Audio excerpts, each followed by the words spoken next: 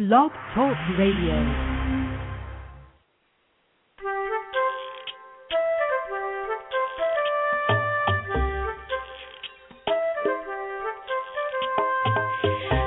Welcome to Teach Me to Talk with Laura and Kate. I'm Laura Mize, pediatric speech-language pathologist. And I'm Kate Hensler, developmental interventionist with the First Steps program in Louisville, Kentucky. How are you tonight, Laura? Every week, I think we have the music completely fixed, and there's always one more little glitch. It just runs too long. We need to shut it off. Well, we did. Anyway, it's a long story. We'll trim it again. We'll see how it goes. Okay. Anyway, I'm fine. How are you? I'm doing fine, thanks. Give us the update on the dream house. Oh, I don't know the numbers because we've secretly refinanced the loan, so we have about 20 more days than we would have had, but I'm not telling but you're not telling the builder. No, I'm not telling him because he's not a fan of the podcast, huh? He's not listening to you every week. I think I'm safe.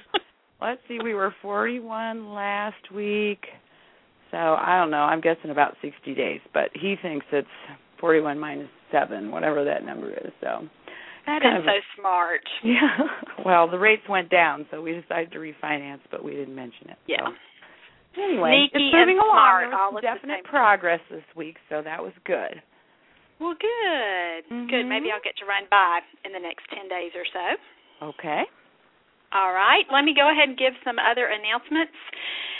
If you have emailed me in the last 10 days and I have not responded to you, it's likely because I have not gotten the email. I'm typically fairly good about responding, so the web hosting company is looking at that. But in the meantime, if you'll just leave me a comment on the website, I will see your message there. And if it's a confidential message, I will not, of course, publish it. And just another note on that, sometimes people will send the same message 3 or 4 times because it doesn't automatically pop up. We have to moderate all comments on there because otherwise the site would be overrun with spam, like ads for Viagra and Cialis and all kinds of pornographic stuff, and you just wouldn't believe all of the spam that we get every day. So every comment has to be approved. So if you don't see your comment right away, it's because I'm not sitting at the computer looking at them as they come in. So usually sometimes it takes a day, but usually it's more likely if you send it in the morning, it gets approved that night, or if you send it at night, it gets approved the next morning. I try to look at that at least a couple of times a day. So if you've had difficulty contacting me by email, I'm not ignoring you, so just try to leave a comment on the website. Okay, announcement number 2. We don't have complete finalized dates and locations, but for the upcoming cities, we're going to start the last week in April and work myself silly through June. And so the places we're going in Tennessee, Chattanooga, Knoxville, Nashville, possibly Johnson City. First week in May in Georgia, Atlanta, Macon, possibly Augusta. We're going to be in West Virginia in May, and probably Virginia in May as well, and then hopefully Lexington, Kentucky sometime after that. But the dates, as I'm saying that, I'm realizing that the cities are right, but the dates, I might have even said the months wrong. So sorry about that, but that's all going to be out on the website as soon as we finalize those last details. Sorry, honey. Okay, Johnny's getting a little bit upset because I didn't say it the right way. Okay, update on the book. People have asked if there would be a coupon like last time. When Teach Me to Play With You came out, I did a special pre-sale coupon. Yes, I will do that again, but it's not going to be announced on the website. It's only going to be if you are on my email list, and the email list consists of anybody who's attended a conference.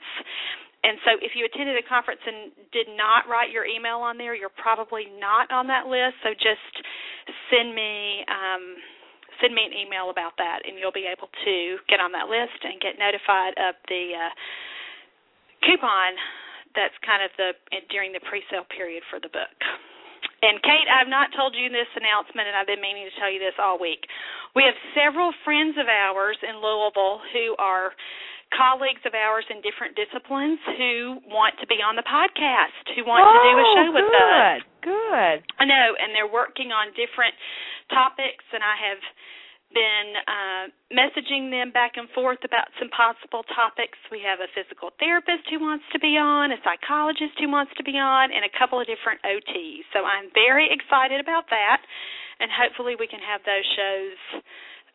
We'll get announcements out about that, but I knew you would like that because that's always a lot of fun for us.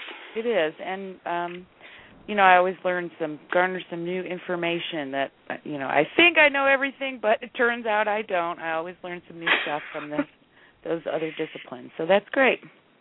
I'm very excited about that, and so even if you have possible topics that you want them to talk about, let's be sure that we're discussing those because they're going to need probably some additional direction, but they want to do it, and I'm so excited about that. So if you have some great topics, that would be great as well. Okay, we're supposed to have a caller tonight, but I don't think she's here yet. So we are just going to go ahead and start with this series of emails that she sent me about a little boy that she works with. This therapist's name is Brooke, and she's a developmental therapist in Indiana, and she does Kate's job, which is her background, I'm sure, is in education probably. And so she works with children and also targets communication like Kate does. And so she attended my conference in Evansville last September. And so that's how we connected, and she's written me this email a couple of weeks ago. She says, "Hi, Laura. I'm a DT in Southern Indiana. I attended your Evansville conference in September and bought your book, Teach Me to Play with You. I use it all the time. I need help, though. I have a child I see that's 2.5. He has no words. He has sensory processing disorder, which he was just diagnosed. His mom and I both know that he's autistic, too, but when he was evaluated, they said, maybe autism, but too young to tell. Let's stick with sensory processing disorder right now." And she says, "When I go down the list on your website, the answer is yes to almost all the signs for autism." And I think she's talking about one of those articles that has lots and lots of characteristics listed. And again, it's not a full diagnostic list. It's just gleaned from lots of sources from things that parents typically note in their children. So I think that's what she's meaning. She said, "I've been working on getting him to sign for months now. He does not want me to touch him, but he loves when mom and dad touch him. He doesn't really like any candy, cookies, or snacks. Bummer. That kind of takes a lot of choices for activities out, don't you think, when they don't like to eat?" It does. Those are usually, I always tell parents it's either great or horrible. It sounds like he doesn't like them, so it's just, he couldn't care less about it. He's probably a picky eater all day. She said he doesn't like toys because he can't play with them. He does not sit. He wanders around his house, and he screams if you try to stop him.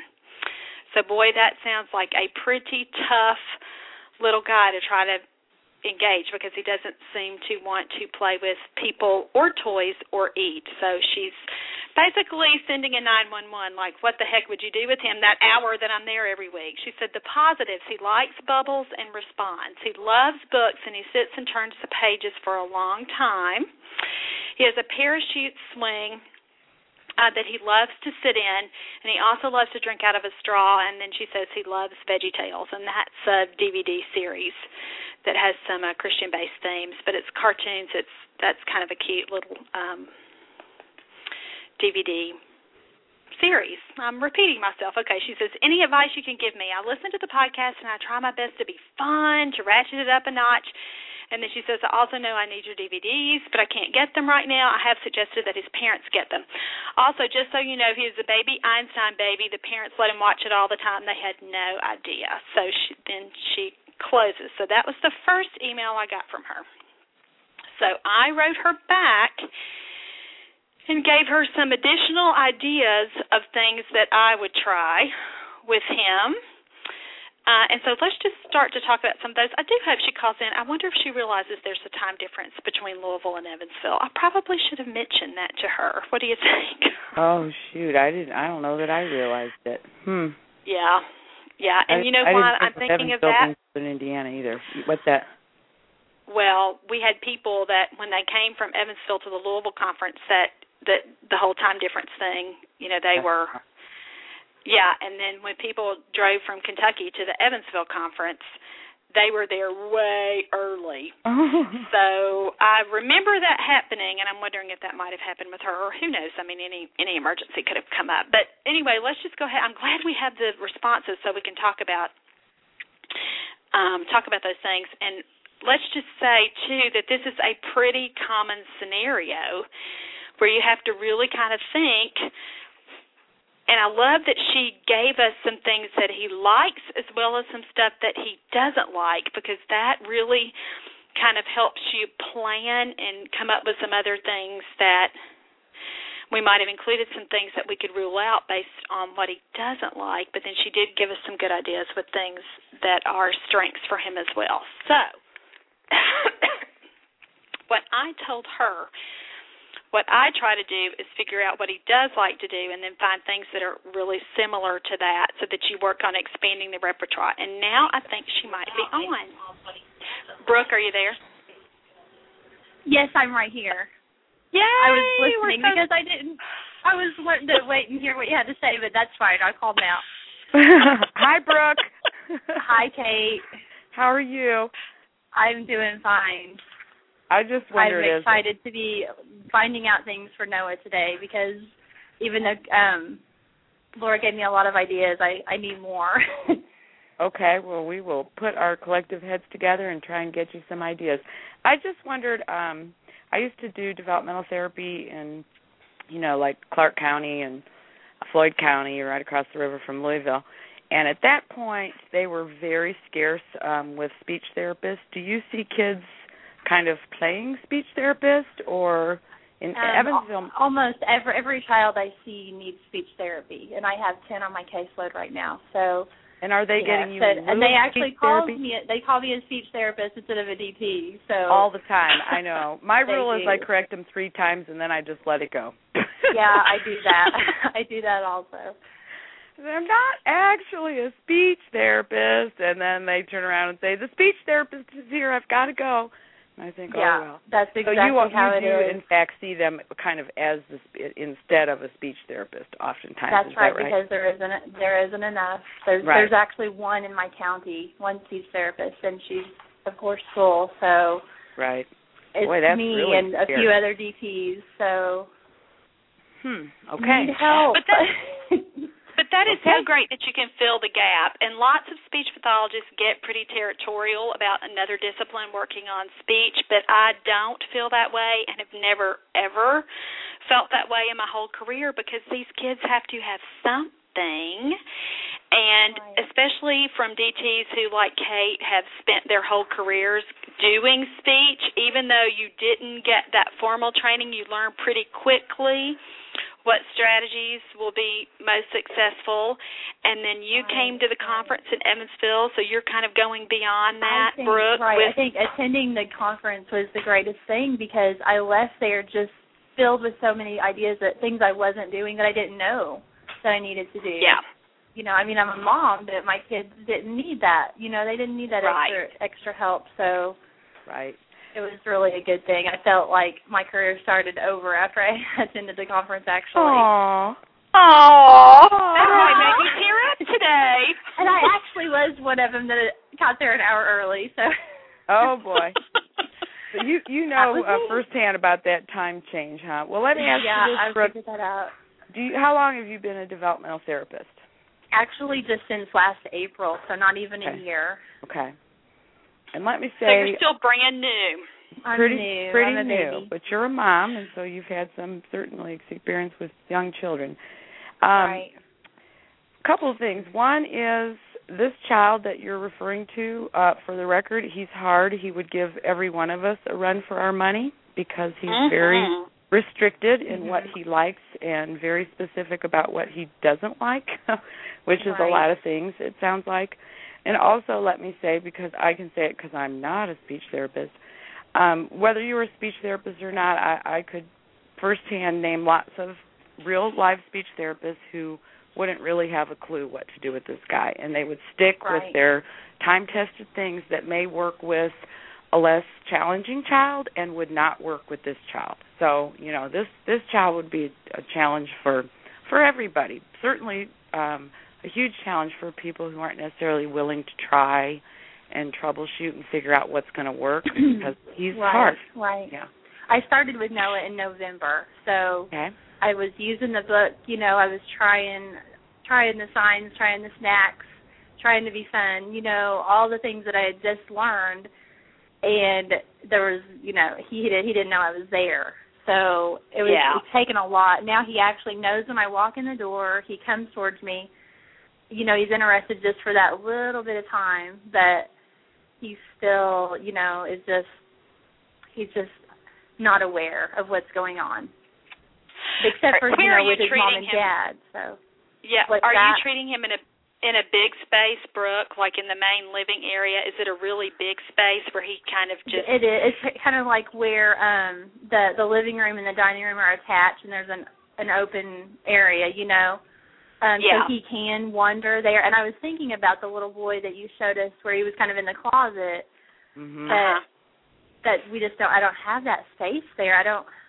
In his bedroom, there's too much. I did try it in there one day, and he doesn't like that trapped feeling either. He was climbing over me, trying to get out. Right. So I don't know. What you might do is with the furniture arrangement, kind of. I don't know if they have all their furniture put against the wall, but sometimes what I'll try to do is put the kid and me even between the couch and the wall. You know what I mean? Okay. Sometimes if there's a space or something, so that you can, again, not lock him in anywhere, because some kids do go into fight or flight when they feel like they're restricted like that. But if you could get the space a little bit smaller. I know, Kate, you had a kid that you sort of worked with in a hallway, if I remember, last year, for that very reason, because he was a roamer, and those kids really are hard because they're always kind of looking for that next thing to do rather than playing with you. So that's one thing that I don't think I wrote in the email.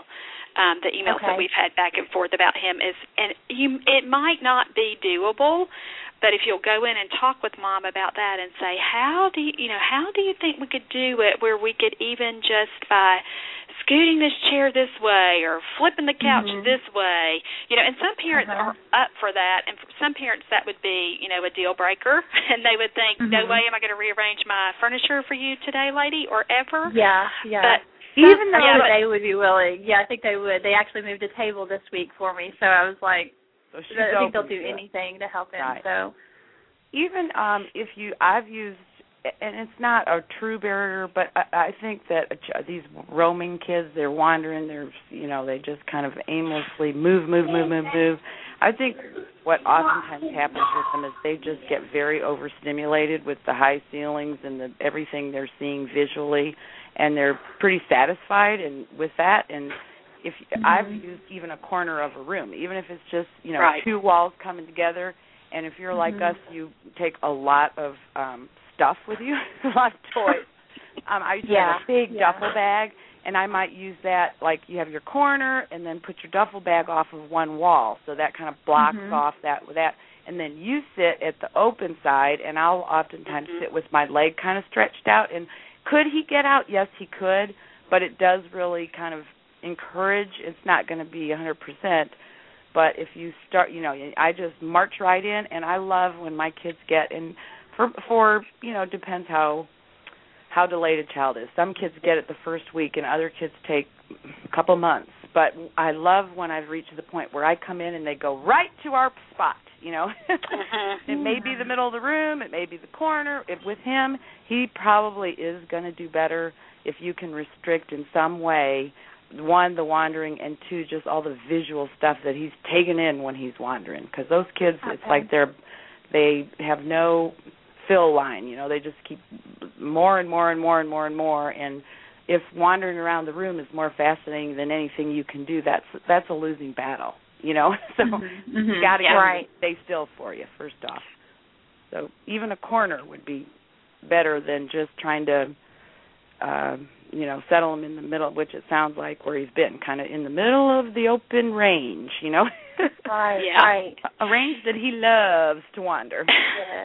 Yes. And since he knows you better now and kind of knows what to expect, even moving a table over to a little portion of the room, even if you don't use the table other than anything as a barrier, it might go a little bit better now than if you had started that at the beginning, because he's more familiar with you now and more open to you playing with him. So that's a great idea. That's certainly something I would try to do right away. Okay, let's talk about some of his things that he likes. And you told us that he likes bubbles. Have you had any other success with some of those other ideas that we talked about in email? Actually, this week, I had already tried the game that you have in your book, the boom game, I had tried that early. And this week his dad was actually there, and we moved the table out, and he loves his daddy. He wants to be with his daddy. He wants his daddy to hold him. He wants his daddy to hug him. And so I got his dad on one side and then him on the other, and I taught his dad this game. It was amazing. And that worked. He looked up at his dad, and his dad is awesome. I know that not all dads are right there like that. Oh, but that's so great. He did it, and I was just like, yes, and I told them, as much as they can to do that with him and to get him focusing and that eye contact, and so I really felt better about that. Good. And then I have a big parachute that I took in because we had done it back when I started, and he really liked it then, so I took the parachute back out. It's not huge, but it's like a 5-foot, and him and his dad and I, he ran under the parachute while we would lift it up and come down, and he was jumping and actually laughing and having a good time with that. So that was two really positives, that I felt like helped a lot. And he does have a ball game with the air popper ball thing that goes in and out. And he actually this week was putting the balls back. So that was a great thing. I just was excited when I left there, and I hadn't felt that way for months. So the other things that you suggested, I just haven't had a chance. I actually went to Target, but I couldn't find some of the things there. So just going to keep looking. I suggested for them to look also. Good. And that's what I was going to say.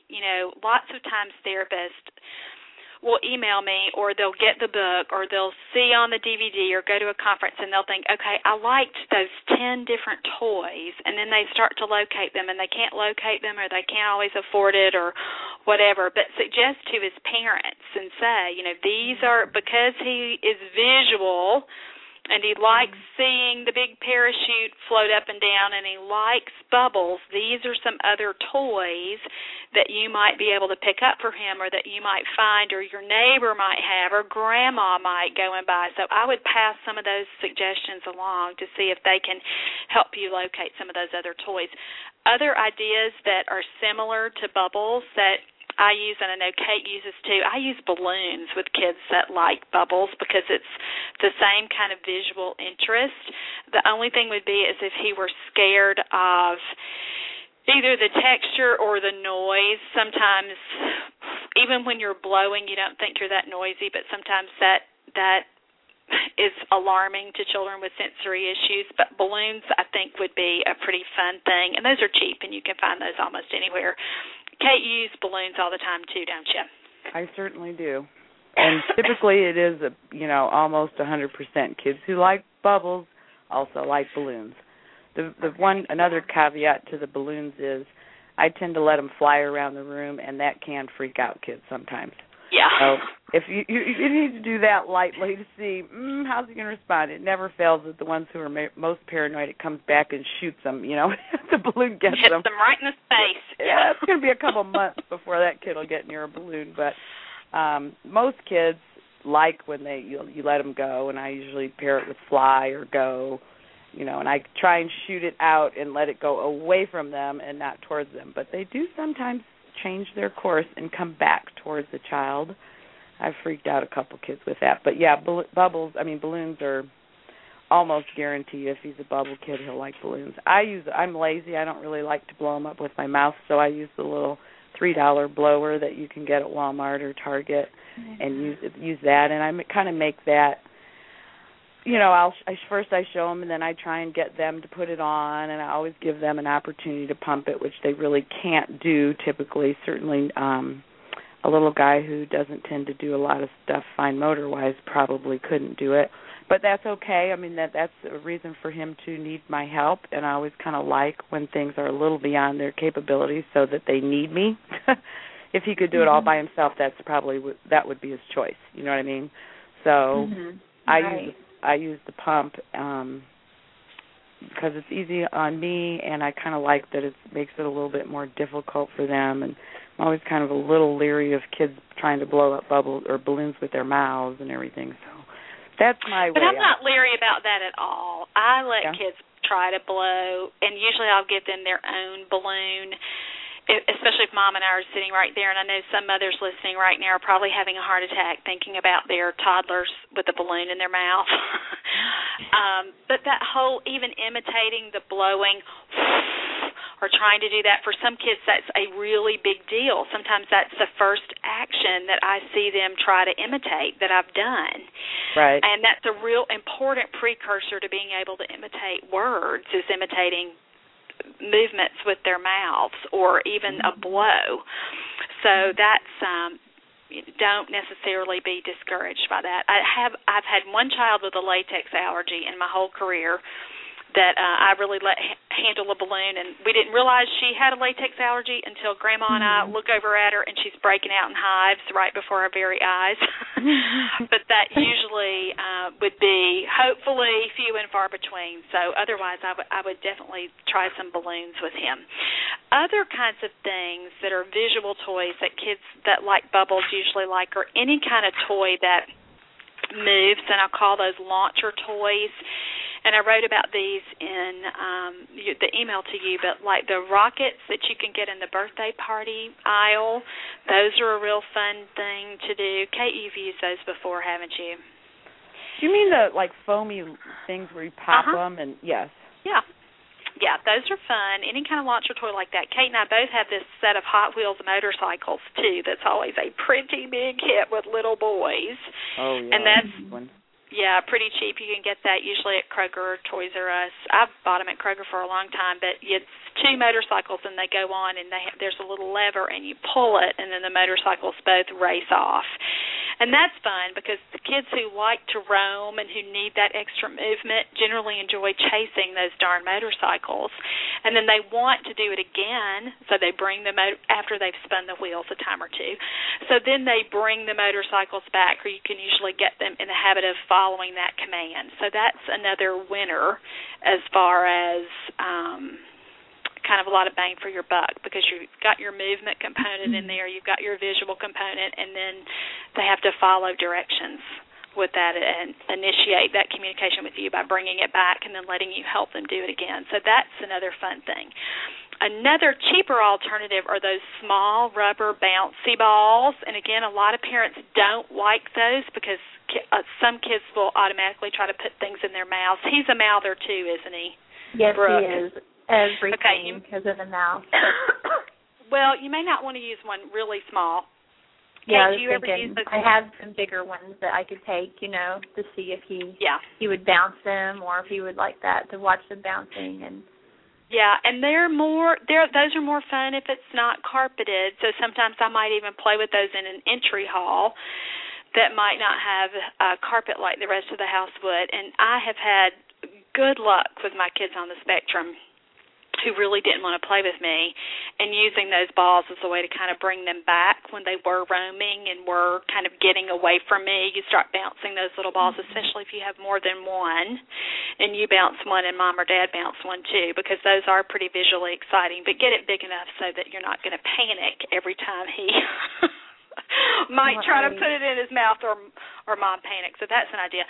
Another kind of visual thing with balls, a beach ball or a soccer ball, sometimes that black and white pattern of rolling is enticing and engaging to some children, but it is very boring just to expect a 2-year-old like him to be able to sit down and roll that ball back and forth with you, and that lasts more than a minute or two. So I would kick it, and I would bounce it, and I would, again, not destroy their home or break their furniture or anything, but you can also use that as kind of an in-between movement activity where he needs to be up moving.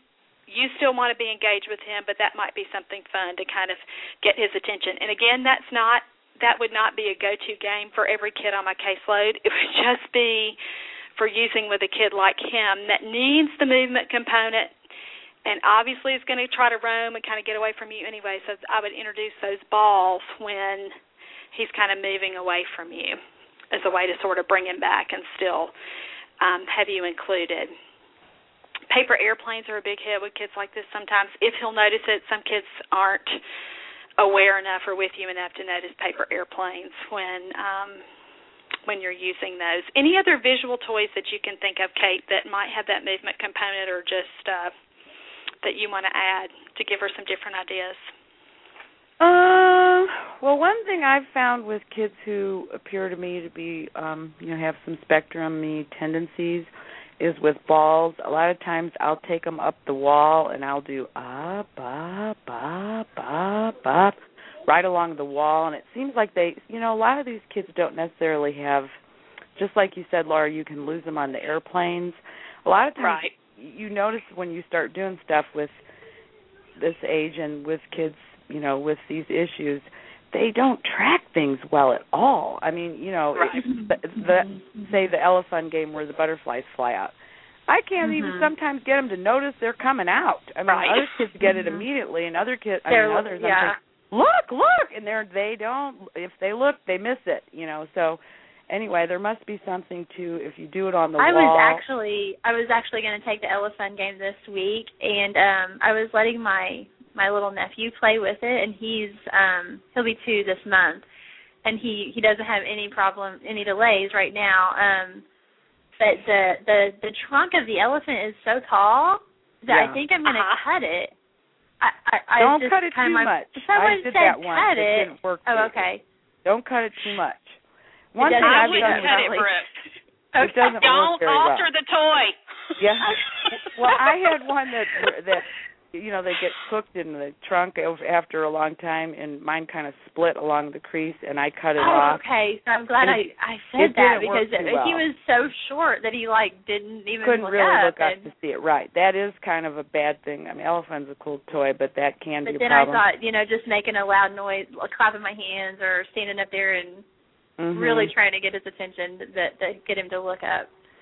One thing I've done with elephant is taken the nose off and just put him in and let him fly out. We did that. We did that with my little nephew the other day. So that's definitely something I'll probably have to do. That's a lot harder Noah. to miss. I mean, they catch that, and if you can get them to put their little face down there the way you show them to do, they tend to like it because it's flying in their face. Anyway, try the balls on the wall. One thing, it kind of pulls them to you, and it's kind of encouraging them to engage with you. And for some reason, I can't tell you exactly why, but those kids tend to really like that on the wall thing and be real dramatic about up, up, up, and get it up pretty high. Hesitate. At the very least, it would be great if you could get him to look at you once you've shown him a time or two that down means you're going to drop that ball against that wall. And that really can be a grabber. Everything you're doing with this guy at this point is still really geared towards how do you get him to connect with you? How do you get him to engage with you? How do you get him to let you touch him a little bit more? How do you, because he's still very disconnected. My next question I didn't get to ask was that although his parents are very very on board and involved, they ask, or they still say, he's just going to snap out of it. I know he's just going to snap out of it. And I haven't commented on that yet, because I know he's not. But they very much feel that he is. With that. I just walk a fine line with that because you don't want them to feel like you're a dream killer when you're there. And at the same time, you have to still balance being realistic with not taking all their hope away. Right, and so right. I try to Which say I with just that, kind of go along with it, and I hope he does. I don't really say anything, but what I would probably say as he gets closer and closer to 3 is, oh gosh, I wish that would happen too, but my experience has been that this might be a long-term issue. And again, you're going to want to say it with empathy in your voice and with complete compassion, because that is just going to feel like to them that you've slapped them in the face when you say that. But at the same time, you might really want to, especially as he marches toward 3, Brooke, when you're going to be done with him and he's going to be moving on, and really saying, gosh, I wish that would happen, but I'm really afraid this might be something you're going to deal with for a long time. And, again, it's going to take them some time to process that. They may give you an emotional reaction right away or might go right into the next thing. But I do think you can say it in a way that it's truthful, you're still hopeful, but that you're being a little bit more realistic with with that kind of message. But you do want to watch your tone when you're talking about that, because you never want them to feel like you don't think there's any hope for him. Otherwise, why would you go every week? Right. So but they are awesome with him, and they totally are wanting to do everything they can to help, which is so great. That's exactly what he needs. Yeah, exactly. Let's go back to the parachute. Will he do peekaboo with you? Have you tried peekaboo with that parachute? He just stayed under there. It was. I would do peekaboo. I would do peekaboo with you on one side and Dad or Mom on the other, and just do it where peekaboo becomes about the big parachute going way up in the air and then coming back down, because that might be a way to transition peekaboo to a blanket or a smaller thing. I think you said he has a piece of lycra too that he likes, right? A lycra swing. Yeah, he has a swing that he loves, and I actually kind of worked with him in the swing a little bit just because he was wanting in there. And he will go and just pull on that when he wants in, which is kind of the first thing I've seen him show, that he's showing us what he wants. Yeah. So he does really like that. Have you tried? I'm sorry, go ahead. He can actually. No, go ahead. Go ahead. Laura? Brooke, are you there? Oh, no. Did she get disconnected? Kind of sounded like maybe she did. I kind of did. Still there. She's back. Is it muted by chance? Okay, now she's on. Okay. We lost the connection. She'll probably call back.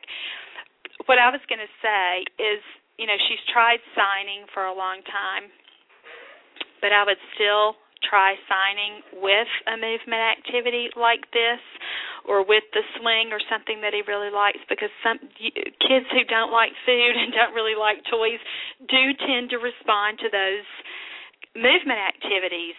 And so with signs, and he may not be ready to sign yet. He may not have the prerequisites of using any kind of gesture like clapping. If he's not a clapper, if he's not waving, if he's not doing any other kind of functional gesture, he is not developmentally ready to sign yet. And so she should work on those little things as prerequisites. And she came to the conference, and we spend a lot of time talking about prerequisites for signing in the conferences. So if she comes back on, we'll ask her if he can clap. And if he can't clap, then I would tell her move on from signs, because he's not going to be ready if he doesn't have any other little gesture. That tells us that cognitively he's just not there yet. He doesn't understand that he can do something to get something. I think she's back now. Are you there, Brooke? Yeah, I'm back. Okay. Can he clap? Does he clap? No. He brought his hands together like he was going to, like under the parachute the other day. I thought he was going to clap, like you started to, but he didn't. Yeah. Well, maybe he's getting close to that. So that might be a goal for him, for you to really get him to imitate you clapping. And, just like we talked about in the conference, there are prerequisites for signing. Some kids just aren't developmentally there yet.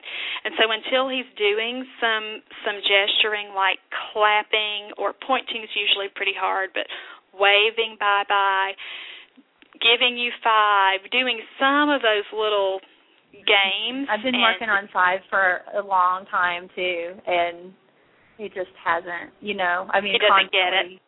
I constantly, and his mom and dad are constantly since November, give me 5. And it's just he doesn't do it with them either. You know, yeah, no. What does he do when you reach out and take his hand to make him give you 5? Does he resist that, or he just usually doesn't? Cries. Yeah. He usually cries and jerks back. Yeah, he resists it. Yeah. Will he imitate something like knocking on the wall or hitting, like with Aboom? Did he try to? Yeah, he did do that. He hit the table, you know.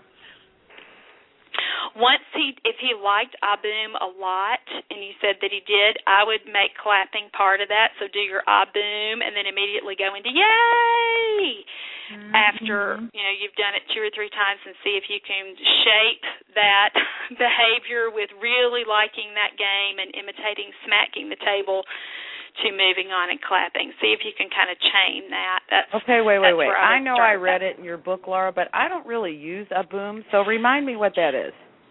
It's just a game where I hold my hands up and go, or I start my hands kind of down and go, ah, and, bring my hands up over my head as I'm saying that and raising my voice, and then boom, and slap my hands down on a table or a bed or the couch or the floor or anything like that. And it is simple enough that is the most consistent attention getter that I've ever used with kids who are really, really socially impaired. For some reason, just that sound of your voice is kind of weird when you're doing it's pretty novel. And then the boom part, you know how much kids like boom, Kate. Yeah, I mean, I could see where I think I've done it. I guess it might have been a while. I use boom a lot, but I don't use anything quite that simple with boom. And I could see where, particularly if you were pounding something hard, that would be a real, the bed, and I don't know, but the floor, the table, anything that's going to boom, they could really like that. I tried it with another kid, and it didn't work, so I didn't do it again because I felt really stupid. And then I think Noah's brought me to my breaking point because I was like, I'll try anything, and it worked. So when it has worked, it's been my kids that are most significantly impaired because it is very, very, very simple. And sometimes when it doesn't work with the kid, Brooke, it's not you, it's the kid, and you have to do it enough times for them to even recognize it and realize that it's fun and funny. Sometimes that takes, no kidding, 10 times before a kid is even ready to alert to that. And so I know what you mean by feeling stupid and feeling like, oh no, that was a dud. Yeah. But at the same time, don't let that necessarily deter you from trying it, even with that same kid, even right after that or consecutively after that, because sometimes you really do have to do something 5, 6, 7, 8 times before you'll even start to get a little hint of a twinkle in their eyes, and it just takes that long for them to process it and for them to think that it's funny. So I hardly ever stop with anything after the first time or two, but that's just something that I've learned, and I've gotten really comfortable with things seeming to fail. I mean, that doesn't really bother me anymore.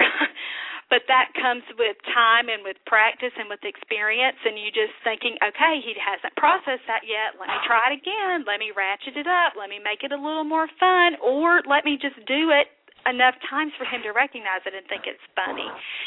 And again, not every kid's going to respond to that, but I'm sitting here in my mind thinking of all the kids that I've used that little game with, and they were the kids that were most difficult to reach, but on some level, again, that's simple enough and novel enough that they kind of tune into that. So I'm glad that was a winner for you, for him. And when I'm saying the bed, Kate, I had one little guy that I used to talk about all the time, Zachary, and I had to play with him in his bedroom, and he would be on one side of the bed and I would be on the other side of the bed. And that's where, when you've got them on the other side of some kind of surface like that, that's a real fun way to play that. I could see that. And in that case, I think I might even try sticking something on the bed, tissue or cotton balls or ping pong balls or super balls or something that would fly up when you boomed it. Yeah, because that'd be a real visual catch. If they saw balls flying or tissue flying or something, they'd probably really like it. And I totally agree with your point, Laura. And it may be, Brooke, that it's not even just 6 or 8 times that session, but week after week after week. Right. Some kids, you just have to build that familiarity and that predictability. That until then, that's when they think it's funny. And it can be hard. I remember years ago when I mean, you've been doing this a little while, but not too long. It is really hard when, I mean, we'd love to have the parents there, but here you are, you're kind of performing, and it's like you just told your best joke and nobody laughed. You know, I mean, you're sitting there kind of thinking, oh, no, that was a dud. And you just kind of have to, you know, steel yourself against that feeling of, oh, I missed on that one, and try it again, and then next week, try it again. Because so many of those kids, if you just go with the one-hit wonders with the things that work automatically, one, it's hard to build from there, and two, it can be so few things that in an hour, you know, even if it is a total hit, you might get 5 minutes out of it. That leaves 55 more minutes of failing, you know? Yeah. Which is a long hour if you have, you know, so one, it does frankly give you something to do, but two, oftentimes it really takes that much repetition for them to absorb or appreciate what you're doing in the first place and to make it familiar enough that they go, oh, she's doing that game again. I do get it and I do like it. I mean, I think of some of the kids we've shared or kids I've seen on my own, and as you get a little bit more seasoned in doing this, you realize, yeah, there's going to be a lot of, you know, to me, if he's not screaming and crying, it's not a complete failure. You know, you haven't told, now when they start to scream and cry, then I acknowledge maybe another time that's not working today. But if he's even remotely watching or absorbing what you're doing, then I'd say, oh, you've got a hook, you've got a little something, keep at it. And it does get easier as you've done it longer because you know that this just may be a child who has to see it that many times to appreciate it. Right. You know, these parents know, his parents know that this is not an easy child, that they do lots of things that he doesn't really appreciate. And you may have to tell them, you know, I know it looks like he's not terribly, and I know you said it failed with a different child, but regardless of the family, sometimes you kind of have to say, I'm looking for him to smile, to twinkle, to come to me, to at least turn his head and make eye contact, something. And sometimes they just have to see it a lot of times before you get that. So you kind of say, I know this doesn't look like it's a hit right now. I'm trying to build it into something more. I'm trying to get them on this. And if they know that you know it's not a complete success, sometimes it's a little easier to keep with it. You know, you kind of say, I know this doesn't look like much, but we're trying to build a routine here, and hopefully we'll get him as he sees it more and more and more. Well, and the other thing that does, when a parent sees that it doesn't naturally work for you every time you try a new little game, they realize that that's okay and this kid is hard work, and then they don't feel as let down when the things that they try with their kid doesn't work either, and then they feel like that every time Brooke comes, she has to do something 6 or 7 times before he thinks it's funny or before he recognizes it or before he even really looks at her, so I better do something that long before I give up. And so it kind of builds that repetition and that practice in for them too. Yeah. Right. Because I do think a lot of parents, sounds like these parents are great and that they really, really, really, really, really try. And a lot of times I have parents, you know, of kids who are delayed, and I think they tried initially. It seems like the better the parents, the more likely they are to say, we haven't worked on that enough, I haven't done that enough. But the fact is, it is hard. It's not really natural when you do something with a child and they don't give you any response to keep at it. You know, even a child who doesn't communicate much at all does generally communicate they're not interested, and it's very hard to stick with it when they're tuning you out or going the other direction. And I will say this, when they're going the other direction, I pretty much follow their lead and think, okay, that really didn't.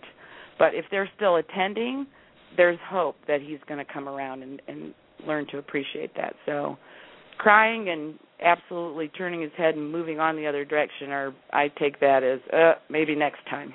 Didn't work. And see, what I might do is then try to run on the other side and get in front of him and try it again. Mm-hmm. But you do have to just kind of judge.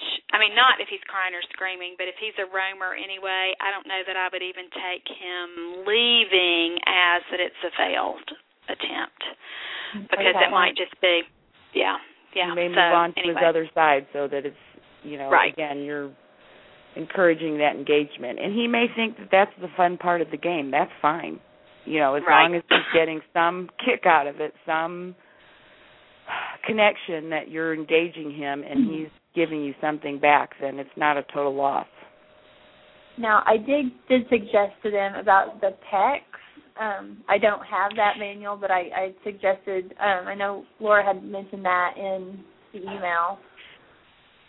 About PECs, are you there? What, though? Okay, yeah, hearing, okay, but hearing. Yeah. Am I saying that right? Yeah. You're saying it are. right. Yeah, it's the picture exchange communication system. Just hearing you talk about him today, Brooke, he's not ready. He's not ready for that at all. Okay. I don't think so. I mean, I would hold off because he's not clapping or giving you really anything back yet. I would really work hard on getting some of those things first, and then maybe try PECs when you are ready for PECs. Use it with things that he likes, like that lycra swing, like the straw cup, things that are big. He loves to drink out of a straw. That's like he has to have a straw cup right beside him all the time. So. Yeah, and so those would be how I would start PECs with that, with those pictures, but he may not be there yet. He may not be developmentally ready, and some therapists will start PECs too soon when they really should just still be working on establishing that social response and that connection and that his ability to want to stay with you and do something for more than 30 seconds. So I would probably wait a little bit on that. What do you think about that, Kate? Would you start PECs with him yet? Well, I might on just those couple of things, but, I mean, from what I'm no PECs expert, but from what I've recalled, they say really the only prerequisite is they have to be able to hold something. They've got to be able to grasp something. So technically, I guess he has the prerequisite skills. Do I think he's going to be a great candidate? No, probably not, because he's too disconnected still. He's really not, she's gotten him on a few things, but sounds like he's pretty happy to be disconnected. Until he's not, it's going to be a hard sell. I think it would be a hard sell, and I think it might be more, it might frustrate him even more, and you really want him happier and more engaged when you're there rather than trying to kind of fight you on it. It sounds like to me that he might not understand that symbolic relationship yet, that the picture means that he's going to get the cup or that he's going to get the swing, and just hearing you talk about him, I think he would be a kid that might stand there and look at the cup and cry and not even notice the picture as part of the routine.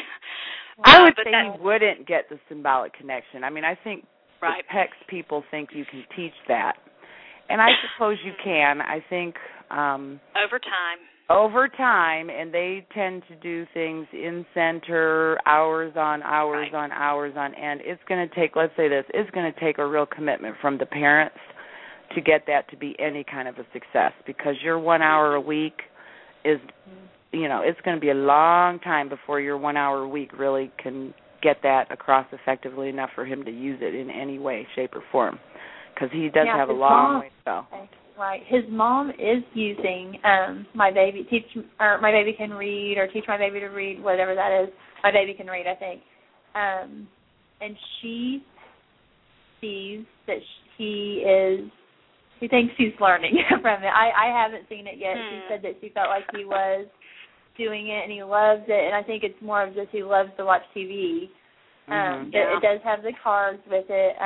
Do you guys have any success about that, or do you want to talk about that? Or It's okay if you don't. Do we, Laura? That was something that I will she say had this. I have a brought little up girl on my caseload right now who had been doing that prior to getting first step services. And,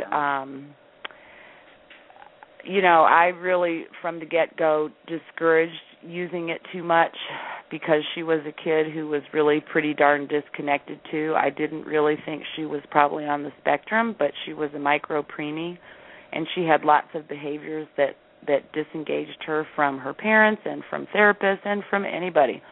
And one of them was watching that hours on end. And I have to say, she did learn some things from it. She could read words, she'd read eye and she'd point to her eye. She'd read nose and she'd point to her nose.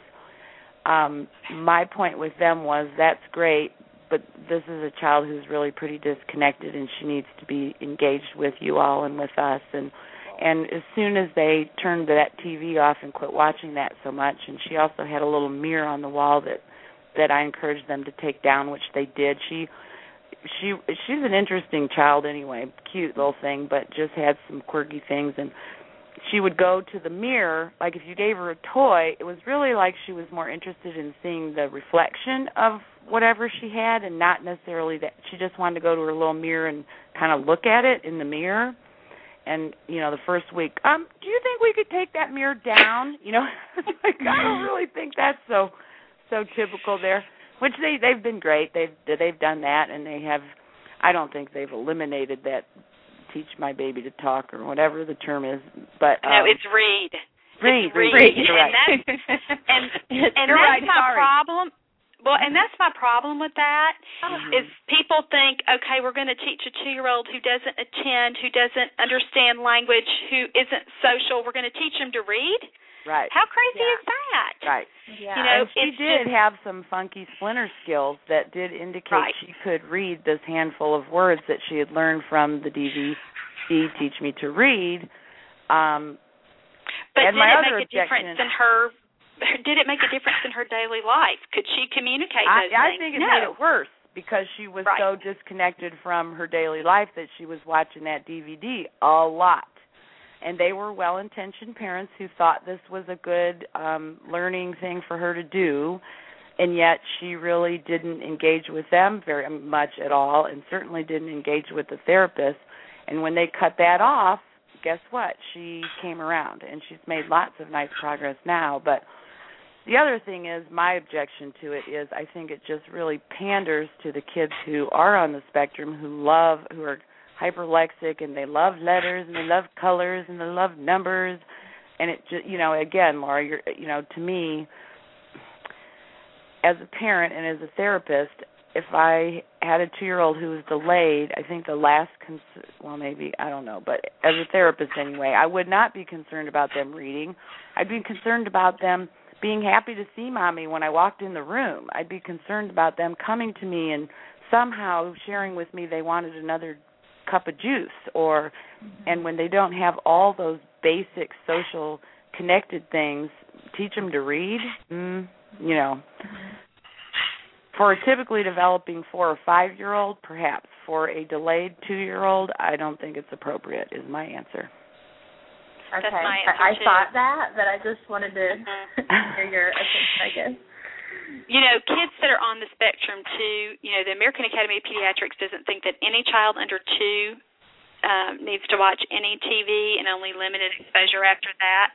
And Dr. Greenspan, the autism guru, says children that are at risk to be on the autism spectrum need absolutely no TV time, nothing, nada, none of those video modeling DVDs, no baby Bumblebee, no baby Einstein, no baby anything.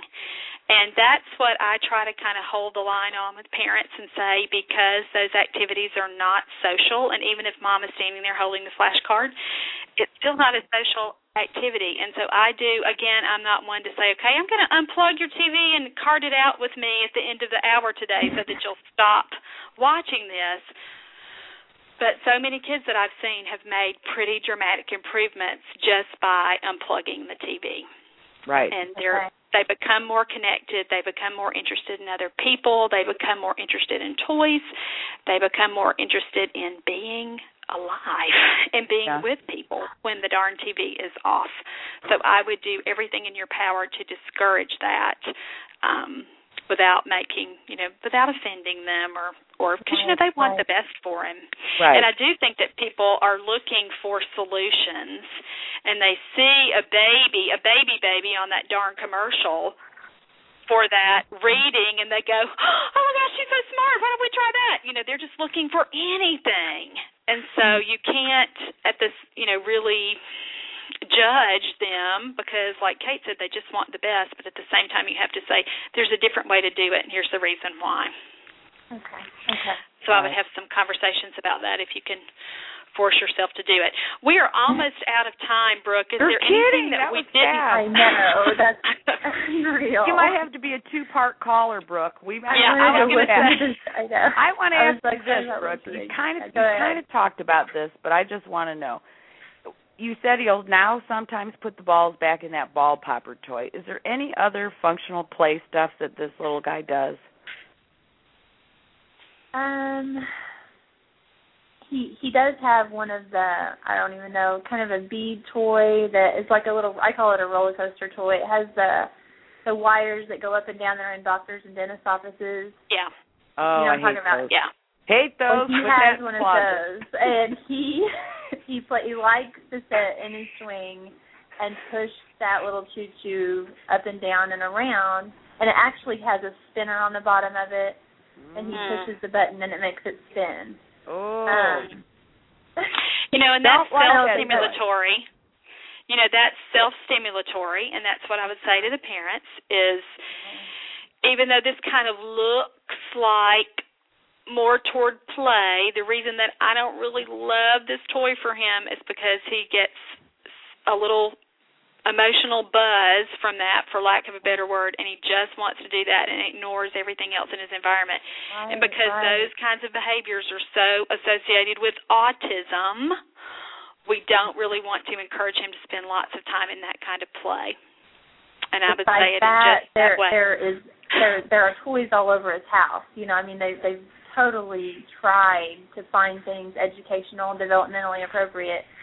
Right. But for a lot of kids, Brooke, until those things, and again, this is something that I guess, as we get older, we get a bit bolder, and it gets a little bit easier. You sound nice and young and sweet, and it can be hard, but I think Laura's point about saying this encourages these more autistic-like behaviors, and we want to discourage those.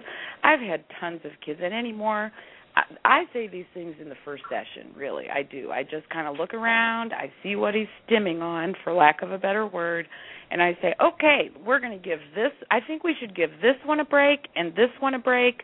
Let's just put those away for now. Because here's the problem. Even if he had the capability to do more, as long as he can push that button and spin that thing, that's what he's going to do. And I tell parents that about what I call, and Laura, I think you do too, bells and whistles toys. So lots of kids who have some spectrum-y tendencies get very locked into pushing the button, and, it can be a VTech toy with ABCs, and parents think that's great, that's educational, he's learning his ABCs, and really all he's doing is stimming on the lights and the sounds when he pushes a letter. He couldn't really care less, and even if he did care it was a B, that doesn't get him much in his real world. He knows what the letter B is. Okay, he can't do anything else, So when you just say those toys are discouraging more typical behavior and engagement with you, can we just give those a break? Let's put them at the top of the closet on the shelf where he can't get them.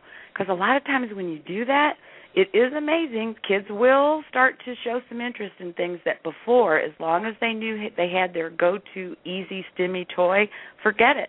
They're just going to go to what they know and what's easy and what gives them that little bump, the stimmy visual woohoo thing that kids get from those toys. So are those things still? I have given them a list out of the book of, suggested toys, and every week I try to stress, that about the book or about this website, and I kind of put a little tagline in there, or whatever you call it, that I think they're just kind of still shocked about everything about him, being diagnosed sensory processing, and they're trying to figure out what to do for that right now. Does he have an OT? He doesn't yet.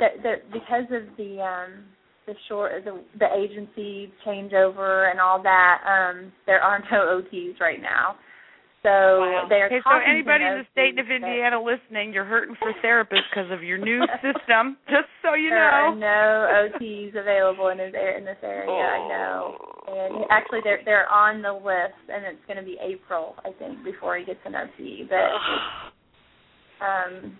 well, any OT worth their salt would be encouraging those parents to get those out, to put them away, because they, that's just the way it works. And I think that's human nature. We do what's comfortable, what's easy, and sometimes it takes that little bit of discomfort to encourage us to go beyond what's easy, and certainly kids who have spectrumy tendencies fall into that category, and that's what he's going to do. Maybe, Brooke, you need to say, oh, I see that bead toy is still there. Are we going to be putting that up this week? Because I really think that could help Noah. I mean, you just kind of got to stay on them as nicely as possible, but remember, remind them that you still see that toy right there where he has access to it, because once they see, and I could almost guarantee you that they will see improvement if they really get rid of those go-to things. And every kid on the spectrum, or with those tendencies anyway, has a handful of go-to things. And they may have a whole room full of other toys, but they don't go to them because they're not giving them that quick feedback, that easy, buzzy thing that they like. And if they can get to it, that's what they go to. I mean, I've had scads of parents who say, all of a sudden he likes his puzzle. All of a sudden he likes that car toy. Now he'll do this. And it's like, yeah, because you limited his other options, and he'll do it because he took the time and showed, or you worked with him enough to get him to realize he could do it. He at this point, he doesn't really realize what he can do till he has to kind of be shown and, proven to him. He's probably not going to. I think that's a great idea. But, boy, is it hard to have those conversations with parents. But hopefully you can talk to them about that, and kind of lead them in that way. And you might just start it with, listen, I've really been thinking about Noah, and I've gotten some new ideas, and these are the things that I want us to really focus on, and start it kind of from there. If you can make yourself do it. I think they're very willing, always looking for something they can do. So I don't think they would have a hard time with that. That's good. That's good. Well, we have loved you calling this week, Brooke, and if you want to take Kate up on her offer to be a two-part show, we would love to have you call us back next week and kind of let us know how it went. Okay. And we can finish up, because I think that there were some other ideas in the original email that that we didn't even get to talk about, and we can talk about that too and how those kinds of things have gone, because this isn't just for you. This is for everyone else listening, all the other therapists or parents who might have a kid a lot like Noah. And so they're going to listen for our ideas and for our suggestions and be able to use that information too. So we would absolutely, and we fortunately have listeners around the world, not just here in our own little section of the United States. So we want to be sure that we're exploring lots of different opportunities. So even if you don't call us back next Sunday, Kate and I are going to keep on with this topic, because I think there's several other things that we can talk about and some other ideas that we'd love to give you for him. But thank you so much for calling tonight. We love it. And I want you to email me your address so that I can send you a DVD to thank you for your time and thank you for sharing. About that. And you tell me which DVD you want, and I will send that to you. And so just send me the one that you suggest. No, it's fine. I don't know, but I'll let you know. Thank you so much. I've enjoyed it. Thank you for calling, Brooke, and good luck. Know that we would all be scratching our heads and trying to figure out the next best thing for Noah, because some kids are harder than others. Okay, thank you guys. And I would be calling Kate on the phone and saying, okay, he did this today, and help me think of 5 other things that are just like this that I can do for next week, and vice versa. And so, again, that's how we plan therapy activities, and that's what we think of. And I'm sure after we hang up, Kate and I are going to think of, oh, I wish I'd said this. Oh, I wish I'd said that. So that's why we'll continue the show next week. And it is hard, being a therapist, because I don't have a lot of resources to go to here, and so just to go to the conference is a great thing, and then to just be able to have the email and the website too is just an awesome resource to have as a therapist. So thank you so much. You're welcome. Okay, I'll call back next week. Oh, cool. All right, thanks. Well, that wraps it up for today. Thanks for listening, everybody. Join us back here next Sunday at 6 p.m. Eastern. Have a great week. You too, Laura. Bye. Bye.